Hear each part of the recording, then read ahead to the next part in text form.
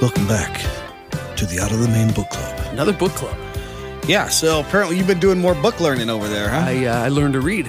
Ah, good. That should come in handy. Now you can start writing the show notes. I didn't say I could write. Oh, okay, good. That's the third R. No, Yeah. that's arithmetic. Anyways, back to book learning. So you are reading or have completed Yes. reading the Ted Templeman book, right? Right.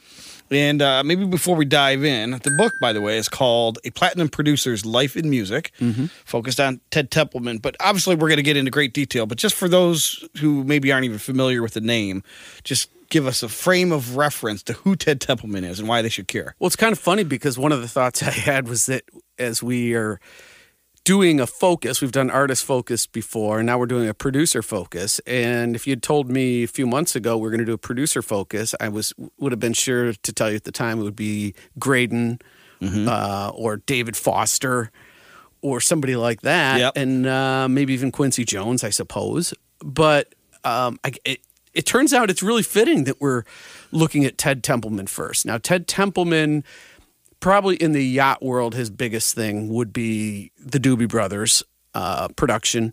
Nicolette Larson, Carly Simon, or others that he worked with. But he defined a lot of the sound. If we were to say that yacht rock is defined in a lot of ways by the Doobie Bounce, wait till I get to the story about the Doobie Bounce. Yes, because sure. the Doobie Bounce is directly referencing What a Fool Believes, and I will leave that teaser there until we get to it. But cool. Ted is the man. He also produced other, like Van Halen, obviously, was his other big one, Honeymoon Suite, Aerosmith. So he's done some rock and stuff, too. And Yeah. I had a strange, or let's say an incorrect perception of Ted. Before I knew about Ted, I had seen his name on, as I said, Doobie Brothers and Van Halen. And I guess for some reason, connecting the dots, I always thought that he was a staff producer, quote, which he was, and he was an executive. But that made me think that it's almost like you're assigned a band. You know, we signed this band, this rock band. They're going to be at the studio. We want you to go produce them.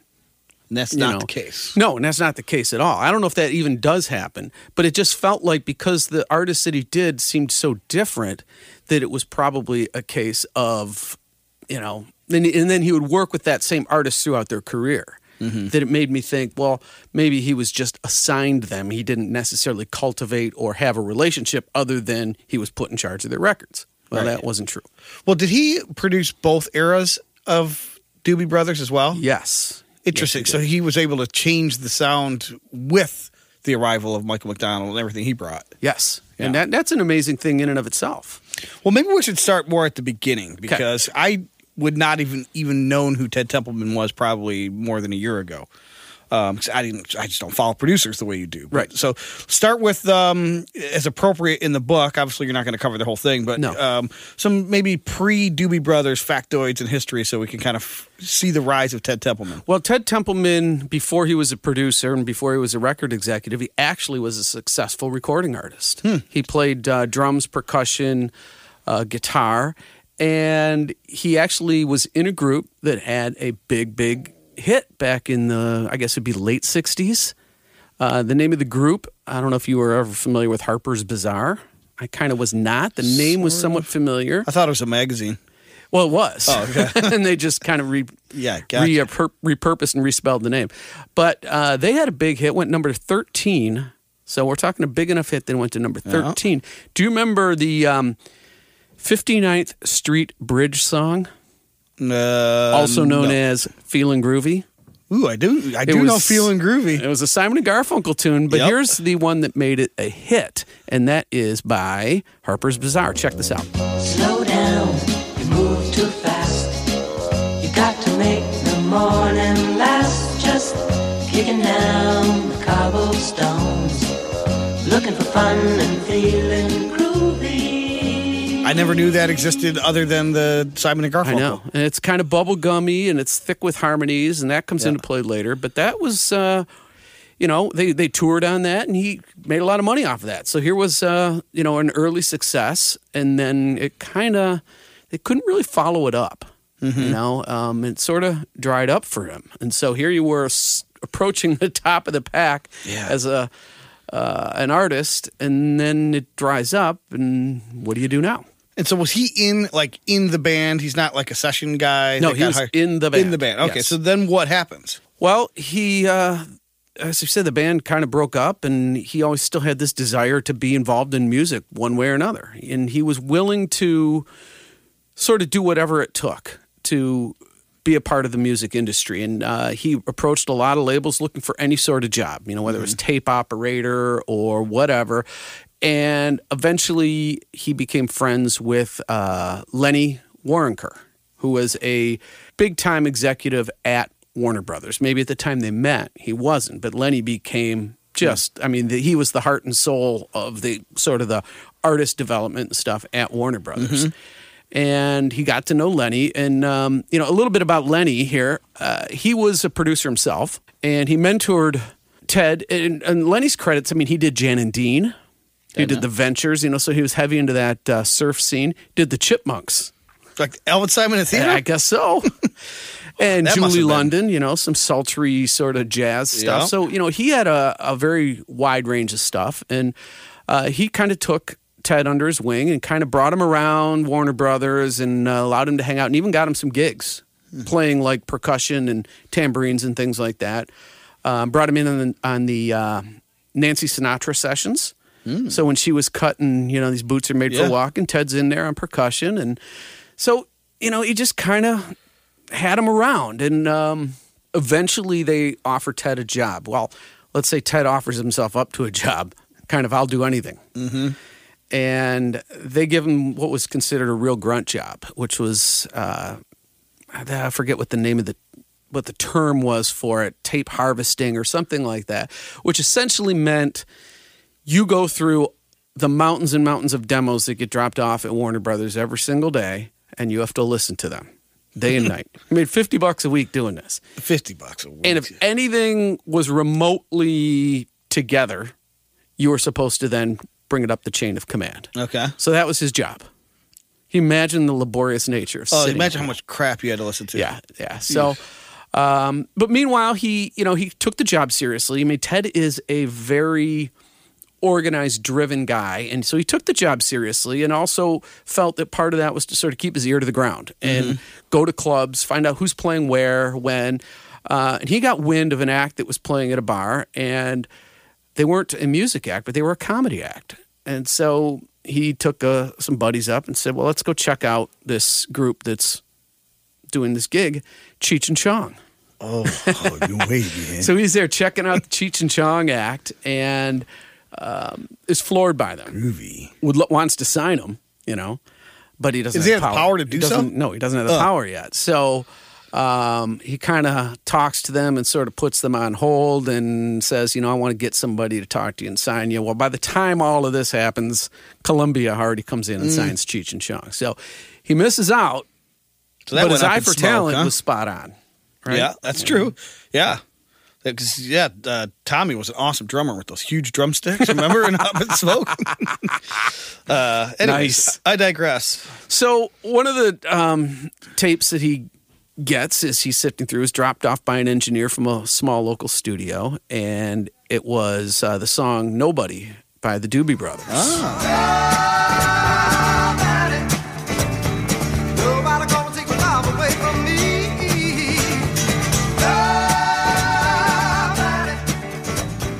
Nobody gonna take my love away from me. And this was an early demo, but it pricked his ear, and he checked out the rest of the demo and kind of said, all right, well, I'm going to move this one up the chain, and gave it to Lenny and said, here, check this out. And they find out where the Doobie Brothers are playing, and they go to check that out. And, of course, the Doobie Brothers, as you know, back then were the biker band. Yeah. And what you got to know about Ted is that he was, how do we say, white as rice and as preppy as, ahoy polloi can be, right? Really? I didn't know that. Yeah. He was very much like a preppy guy.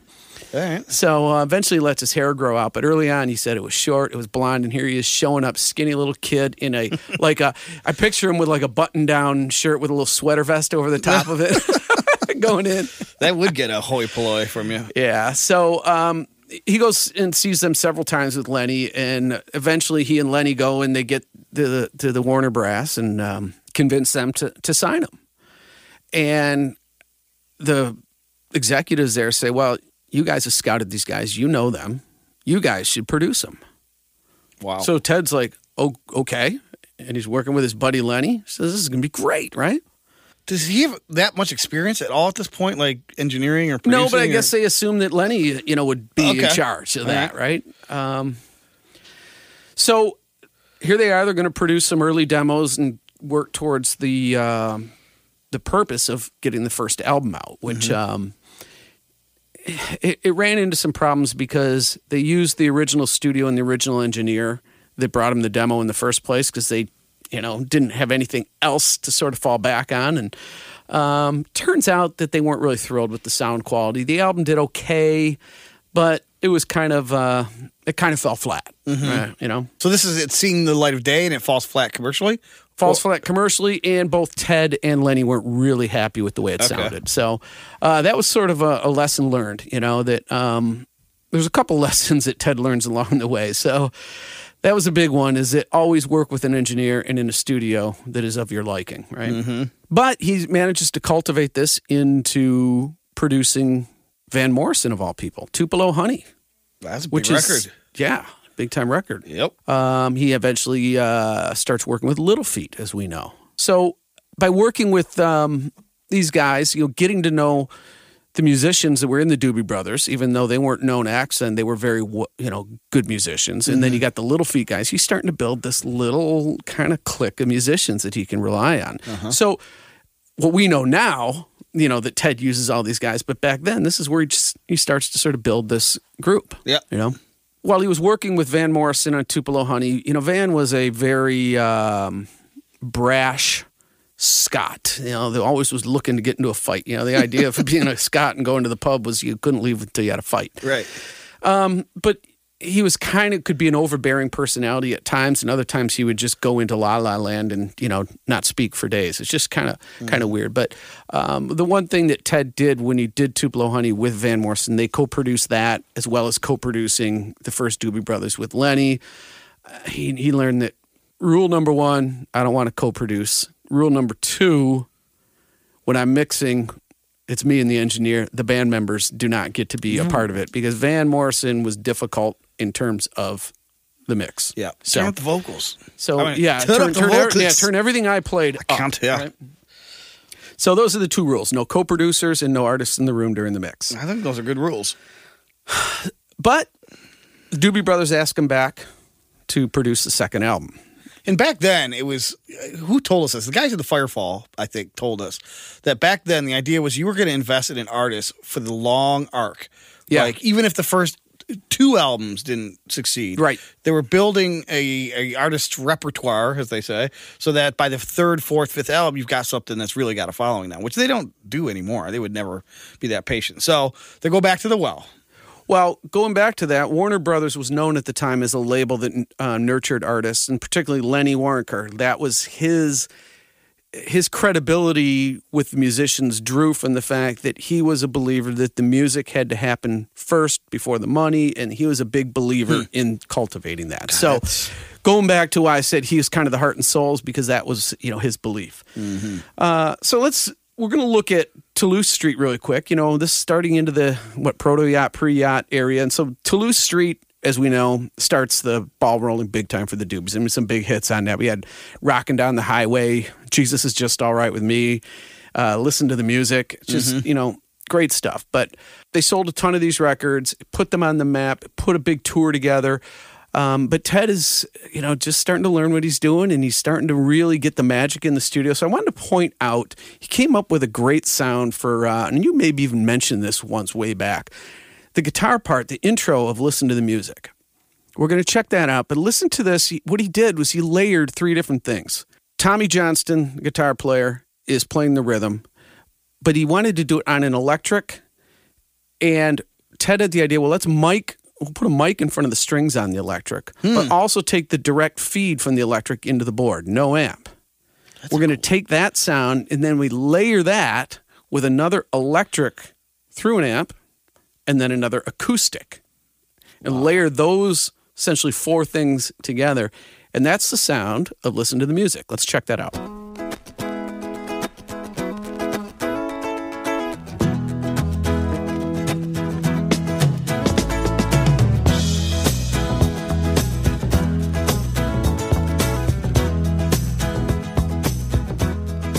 It's interesting that they would mic the electric strings. Yeah, to You get that us- chiminess. Yeah, you get that chiminess. Yeah. That's cool. So we move on. The next album that he does with them is called The Captain and Me. And now you've had a hit album. How do you follow that up? And they did quite well, right? So Long Train Running. That was actually the song right. that I had referred to before because you hear that. That counterpart was the what you were counterpart, pointing yes, at. which sounds like it could be off a Christopher Cross album, which is, until I heard it in phones, I never focused on. I think it's the left channel, that Right. little plucky. Should we play it? In case Yeah, anyone's let's listening to remind phones? them. Yeah.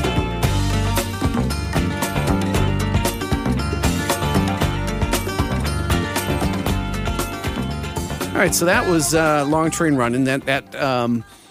We had South City Midnight Lady on this album. We had China Grove on this album. Then the following album was called What Once Were Vices Are Now Habits. That has Black Water on it. I mean, so we're just talking hit after hit after hit.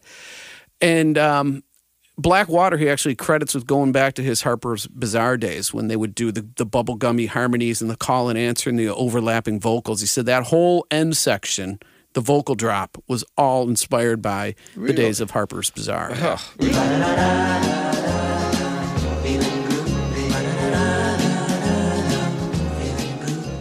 I'd like to hear some funky Dixieland. Pretty mama, come and take me by the hand. By the hand, take me by the hand. Pretty mama, come and dance with your daddy all night long. And of course, that's where he meets up with Novi, the viola player, Yes. who he eventually uses a bit later on in like some of the Nicolette Larson stuff. So he starts to connect with Novi. Was she just, did they get into how he met her? Was she just assigned kind of or tried out for the part? Or how is he getting now session players? I don't know. Yeah. They didn't really cover that. I just remember they didn't even talk about Novi really in the book as much as I remember it, connecting from before. Yep. So now Stampede, the next album comes out. Baxter's now in the group, so that changes the dynamic a little bit, which we'll get to. But Stampede had a couple of hits. Take Me in Your Arms, Rock Me a Little While, right? Mm-hmm. I Cheat the Hangman is a massively popular deep cut. I mean, we're talking 3-4 albums in a row now where he's generating hits. So they're big time. And now he is the sole producer, right? Because there's no co-producers. Yeah, he'd been the sole producer all along except for that first record. Yep. Right. So he's got to be developing this awesome reputation, which I'm sure we're going to get back to, is going to launch other opportunities. Well, he is moving up the ladder corporately, too. He's now, moving into like associate executive type of roles where he's in charge of other A&R, which is A&R's artists and research. Artist and repertoire, I think. Okay. Yeah. But he's getting involved in that. He's got an executive position as well as producing these acts, and he's getting calls from other bands to produce them, and all makes sense. But the Doobie Brothers are running so fast and so hard between making an album a year and then going on tour that the inevitable is happening. That they're tiring out. They are more of them are succumbing to exhaustion and drug use. Some more than others, and the biggest, was Tommy Johnston, the leader of the band, the voice singer. of the band, Yeah. and the lead writer at the time. They're really the heart and soul of the band. I mean, Patrick Simmons had been there from the beginning, and he was an essential part. But Tommy was the driver of that bus, And it's getting to a point where he can't do it anymore, and he specifically can't do this tour now following Stampede. The tour's booked? Yeah, the tour's already booked. Oh, my God. And of all people, it's Baxter, Jeff Baxter, that tells them, we need to get this guy I worked with Steely Dan. He can come in, he can cover the vocals, and he also is a tremendous keyboard player because they had been using more and more keyboard stuff. So they needed a keyboard player on the tour. Baxter says, let's bring in this guy named Michael McDonald. And he is, even though he's not a household name yet, he's got a really good reputation as being the session vocal guy, right? I'm assuming he's got a pretty good resume. Yes, but how popular was? I mean, he was probably known within the real nerd circles, but even then, right? I mean, it's kind of a surprising choice given his vocal style as it relates to that's Tommy. the thing to me. Yeah, it's like I don't see that. Obviously, it worked. I mean, Patrick Simmons can sound close to Johnston, so I'm surprised that they didn't have him sing more. Now, maybe he just didn't have the stamina to be able to do all that. I don't know, but anyway. So in comes Michael to do the tour. And the whole idea at the beginning is to do the tour, Tommy would get well, the Doobie Brothers would come back home, we'd cut the next record as the Doobie Brothers before. There was no intention at the time that Michael was going to join the group. Well, Tommy's health does not improve, at least not fast enough. And, of course, by health, we're talking about, drug use and alcohol and all that stuff. So despite Ted's misgivings, he gives in to this idea that, the band has to continue. And Patrick Simmons comes to him and actually says, man, you should hear this guy on tour. This guy, comes to Michael. Ted? Yeah. So Patrick Simmons is now vouching for Michael McDonald, Okay. saying you need to hear, Ted's not on the tour with them. So, Right. He they has get no to idea. know Michael, and maybe he plays them some of his demos and all this stuff, and they do jamming around. So they get a whole idea what he's capable of musically. Meanwhile, Ted's back in L.A. He has no idea, right? So Well, it's a little concern to him because he's got Tom Johnson coming back for the next record. that's what he thinks. Yeah. Exactly. Well, Patrick is just telling him, you got to hear this guy. You got to hear this guy. So eventually he convinces Ted to come with him to go to visit Michael and meet him, hear the demos that he's got. And we've all heard the stories about how Michael was living. Michael at the time had been evicted from his apartment because he stayed up all night playing his Rhodes. Nowadays, they pay you. Yeah. They pay him to keep doing it. I know. Yeah. They want him to play all night and he won't. Right.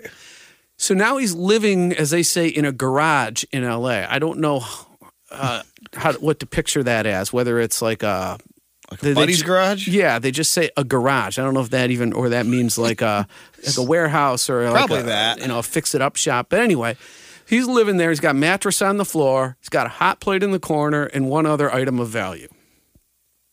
His Fender Rhodes. Yeah, you can't go anywhere without that. I know. So What is a Michael McDonald without a Fender Rhodes? I don't know. Yes. How do you carry that thing? Right. Well, anyway. if you're a musician, you find a way. Yeah. So Ted and Patrick Simmons go, and Michael, he said, Ted says, I'd like to hear some of the material you've got. And she's like, oh, Michael was always saying, well, I've got a couple things, but it's not really any good. So first thing he plays them is The Losing End. So let's check that one out.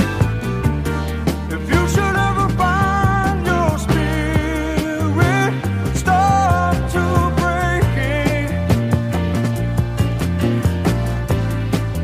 when your heart is aching, remember me. And Ted hears that, and he's just, floored. His mouth, hits the floor. So he's like, I hear this guy sing, and he sounds like a combination of Marvin Gaye and Joe Cocker.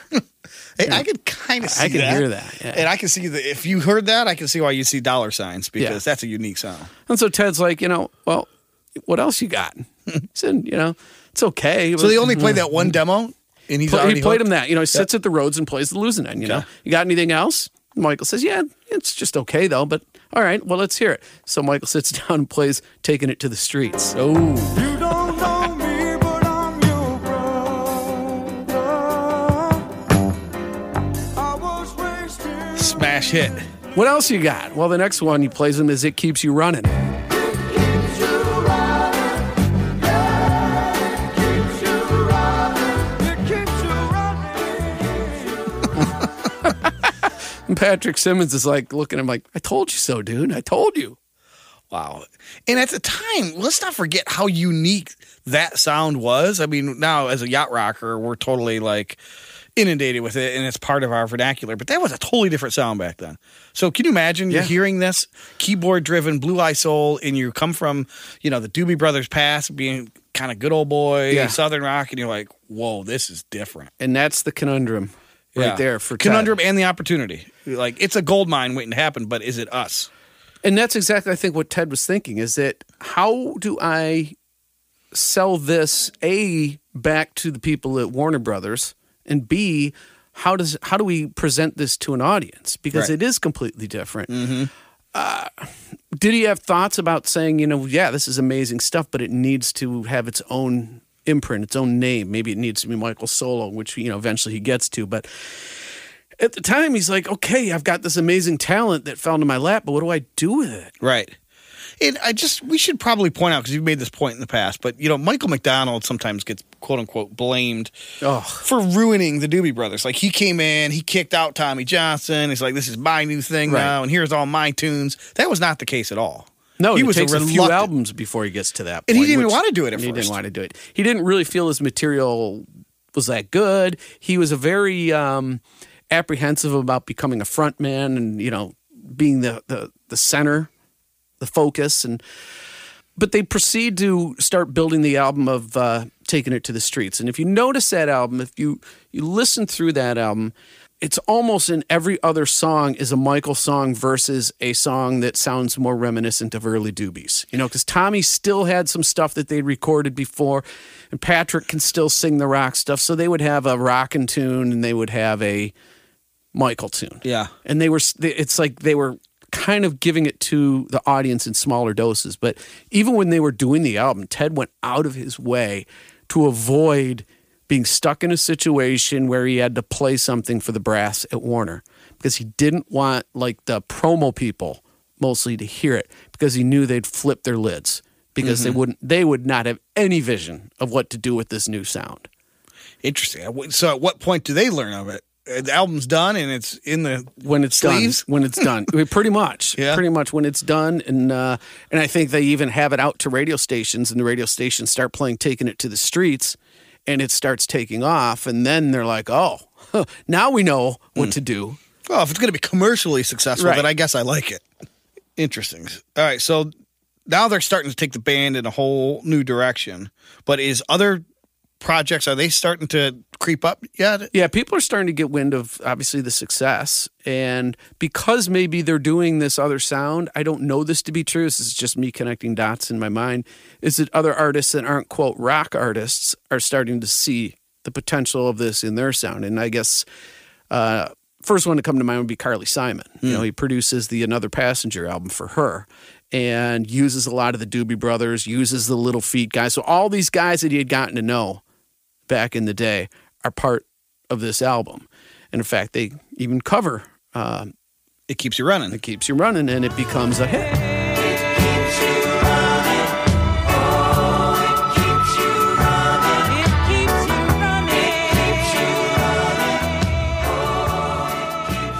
Was it a bigger hit for her than it was for... I don't know that the Doobie Brothers ever released it, did they? I don't know. That I don't know. Single? But I always associated it as a Doobies tune. Yeah. It was on their best of the Doobies, the Volume 1, so... Yeah. But that might also just be in response to her having made it a hit. Right. That's true. But even Linda Ronstadt sings on that. And, of course, his connection with Linda Ronstadt becomes significant later on. But he's still primarily focused on the Doobies. He still has this problem with Tommy, still thinking that he wants Tommy to come back. And maybe now this album of Taking It to the Streets shows that you can do both. You can balance the rock side with the soul side, and maybe would be the new direction. But Tommy eventually officially completely bows out of the band.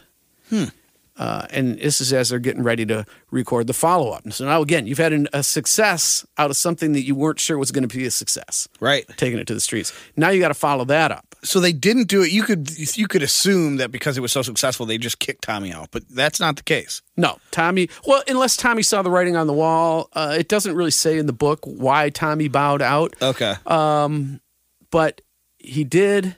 And they start making Living on the Fault Line album, which, again, now that becomes even more Michael heavy. And it really becomes very Baxter heavy, because that album has got the most long, fusion sections, some of these crazy sort of almost Frank Zappa type of riffs. Check out the ending of Living on the Fault Line.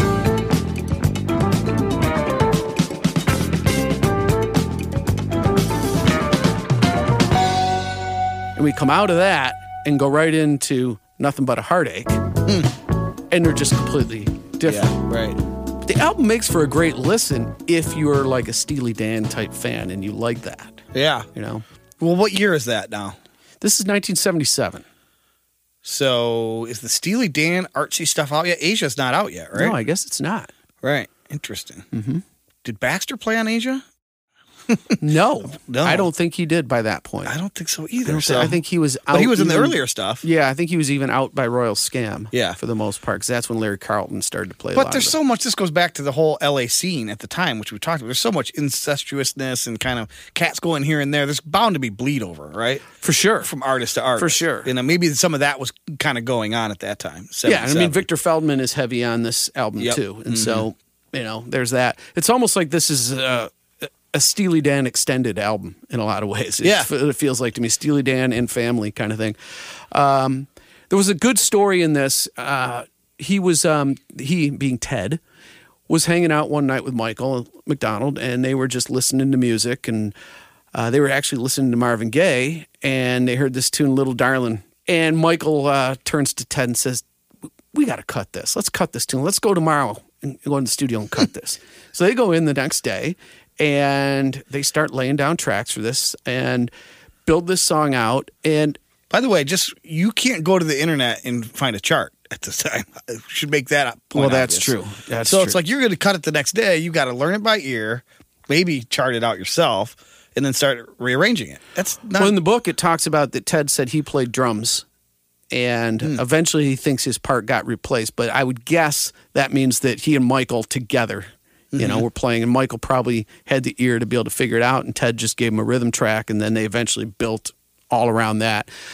But he actually hired David Paich of Toto to do a string arrangement on it and a horn arrangement on it, and he was going to go full on like Motown Phil Spector on this thing. Right.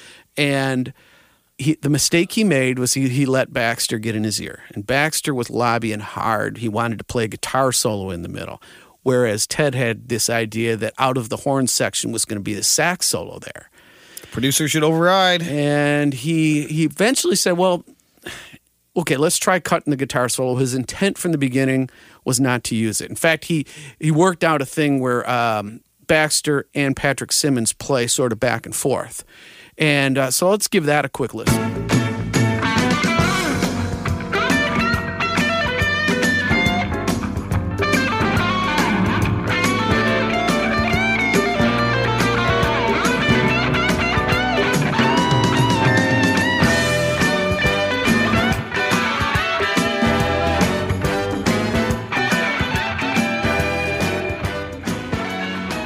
But his intent the whole time was to not use that and to use the strings and the horns. But he made error number 2. He allowed the musicians in when he was doing the mix. Yep. And they pushed him hard, and he eventually acquiesced and went with the guitar solos, completely killed the strings, completely killed the horn. So now imagine you've hired David Paich to do these arrangements. You've gone through the process of booking and recording an orchestra, which maybe it's only 12 strings, and you multi-track. But then you also do the same with the horns. So Right. you've spent days and money, session fees, and then you're just going to kill it. What a shame. They released that as a single, and it maxes out at like number 48 or something. And Ted is like just kicking himself because he's convinced that had it been done the way he envisioned it, it would have done better than that. He said, I'm not talking number 1, but probably top 20. So he really, that stuck in his craw that he already had established that rule, and he allowed himself to break it. That's a bummer. Yeah. And they never go back and re-release, because they had the tracks. You could always remix it. So, He talked about that later on, I think maybe possibly for Greatest Hits Volume 2. And they were going to do that, and he's like, no, I don't want to do that. He actually had an experience like that with Van Morrison early on, where they argued over a mix, and he wanted it done his way, and Van wanted it his way, and Van was more established at the time. Van's version got out there. The single didn't do well, and then Van comes back to him and says, why don't we remix it and release it your way? And Ted's like, no, it does, no. Reminds me of when we were talking to Dane. There was, what song was it where he wanted the horns mixed higher than He wanted it, and they weren't in there at all, I guess. Yeah. I don't remember which one that is now. Love to hear that version. But to top it off, Michael got drunk one night and met Martha Reeves from Martha and the Vandellas, Motown. Invited her to come down and sing on the session. This is the same session? The same session. Ted walks in, and there's this woman sitting on the couch there, and he introduces himself, just says, "Good morning, I'm Ted. Hi, I'm Martha." goes in and gets on about his work. A couple hours later, she comes storming in and says, I've never been treated like this in my life. I'm getting the F out of here. And blah, blah, blah, blah, blah.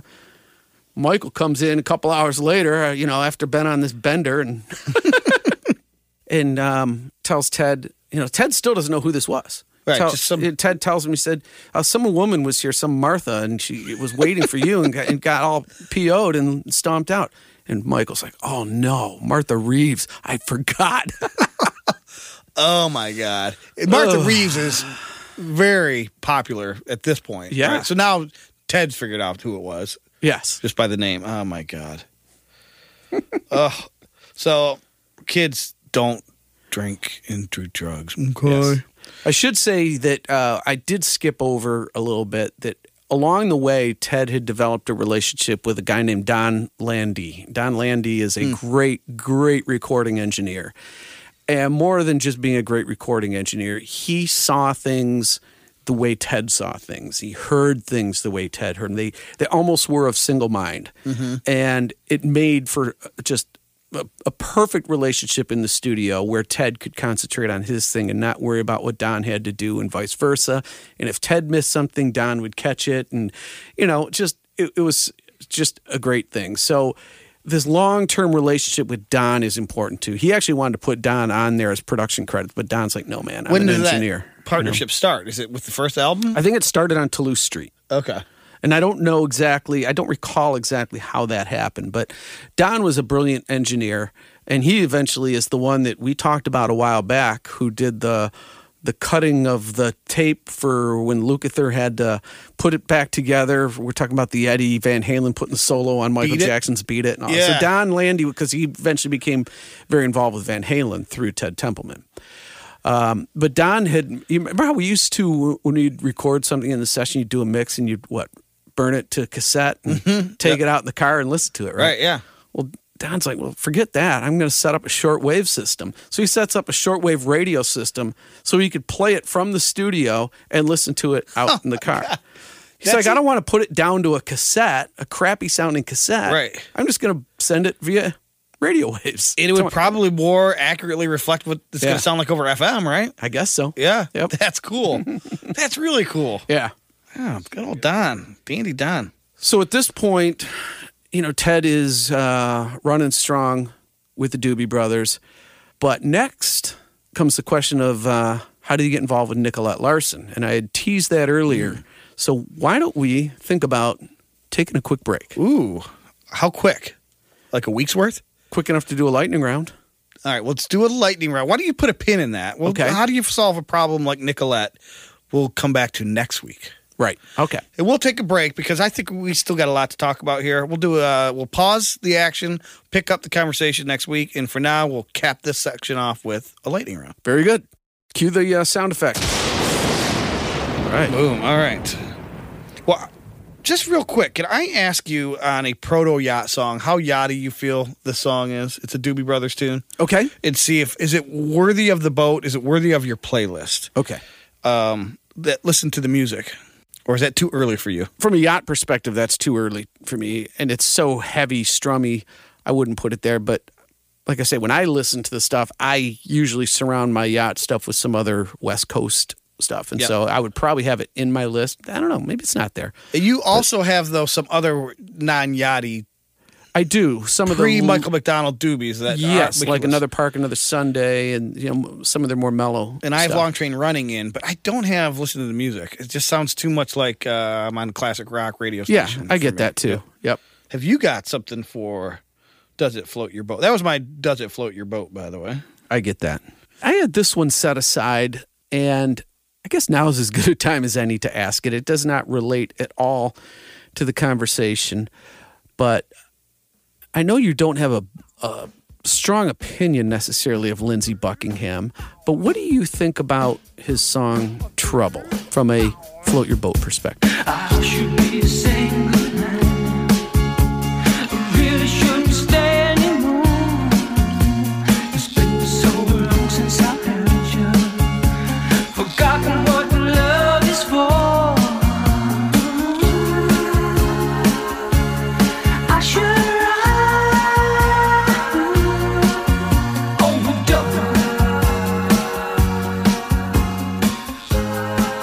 So do you know off what year is that from?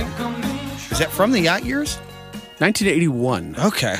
Because it sounds a little mod to me. I definitely hear some Fleetwood Mac remnants in there. Definitely. So, I think I'm supposed to say it does not float my boat because it's Fleetwood Mac. Right. And I think that's what I am going to say. I don't dislike the song. Right. But I don't know if it belongs in the boat. I don't think it does either. It's probably the sort of the smoothest West Coasty sounding to me. It's probably the closest one of their songs might get. I know people we've talked about Dreams a while back and maybe Gypsy and things like that, but I think that is as close as it gets, but I don't think it still gets there. Yeah, that's about where I'm at. Fleetwood Mac is a thing, that era of Fleetwood Mac particularly. It's a thing. It's a sound all its own. Like certain artists are a genre of their own. Yep. Like Steely Dan is, Chicago is, at least early on. Yep. It's like, how do you put them into a genre? And I don't know that Fleetwood Mac, they fit in the West Coast genre, but still they're kind of their own thing. Yeah, I agree. And I don't think they fit in the yacht rock genre. So no, I don't either. I'm pretty sure I have it on good authority that they are not. Okay. All right. I got yelled at by all the right people, in other words. All right. Have you got something for Buried Treasures? I do. I'm going to go to 1977, and I'm a big fan of Lee Ritenour's Rit and Rit 2 albums, and the singer on those is Eric Tagg. And Eric Tagg had a solo album himself in 1977. And because of his association with Lee Ritenour, his voice still, says yacht rock to me. And I'm going to put on our list this one from 1977, Eric Tagg. It's called Living Off the Love. Living off the love that we made, giving all we can and we repay. Oh, living off the love that we save helps us through the problems that we break. I'm hearing a little proto-yacht disco in there. Yeah, a little bit. Yeah, a little bit. I Little think bit. it's the swooning strings, I guess. Well, it is 77, so just before, right around there. Huh. very good. I Good love call. that tune, though. Yep.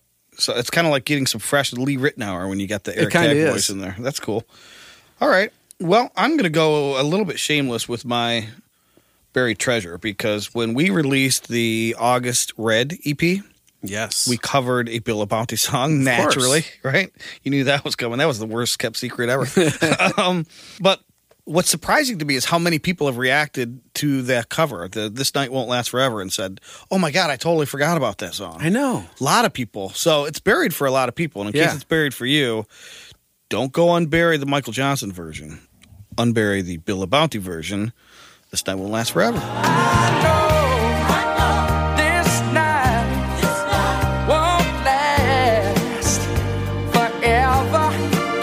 I know that the sun got to shine. Very good. Oh, I'm burying them both for that matter. Yeah, You know? actually, I You have kinda both. did. Wait, what do you mean both? There's three now. Three. Yeah, There's three. You got to unbury the August Red version. True. All right. Fair enough. All right. And then I am going to also go to something I've been seeing on the interwebs machines lately.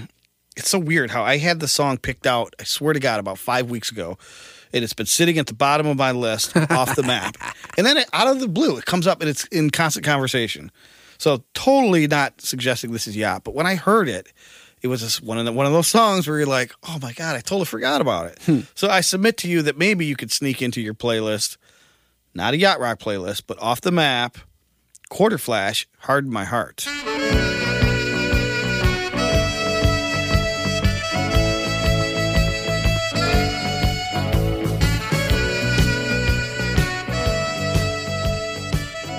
Oh, my. That is off the map. Yes, it is. Even the sax on that one wouldn't be a very yachty sax. It's that Nope. growling thing, but it's cool. Yep. That's a cool tune. I remember that. Yep.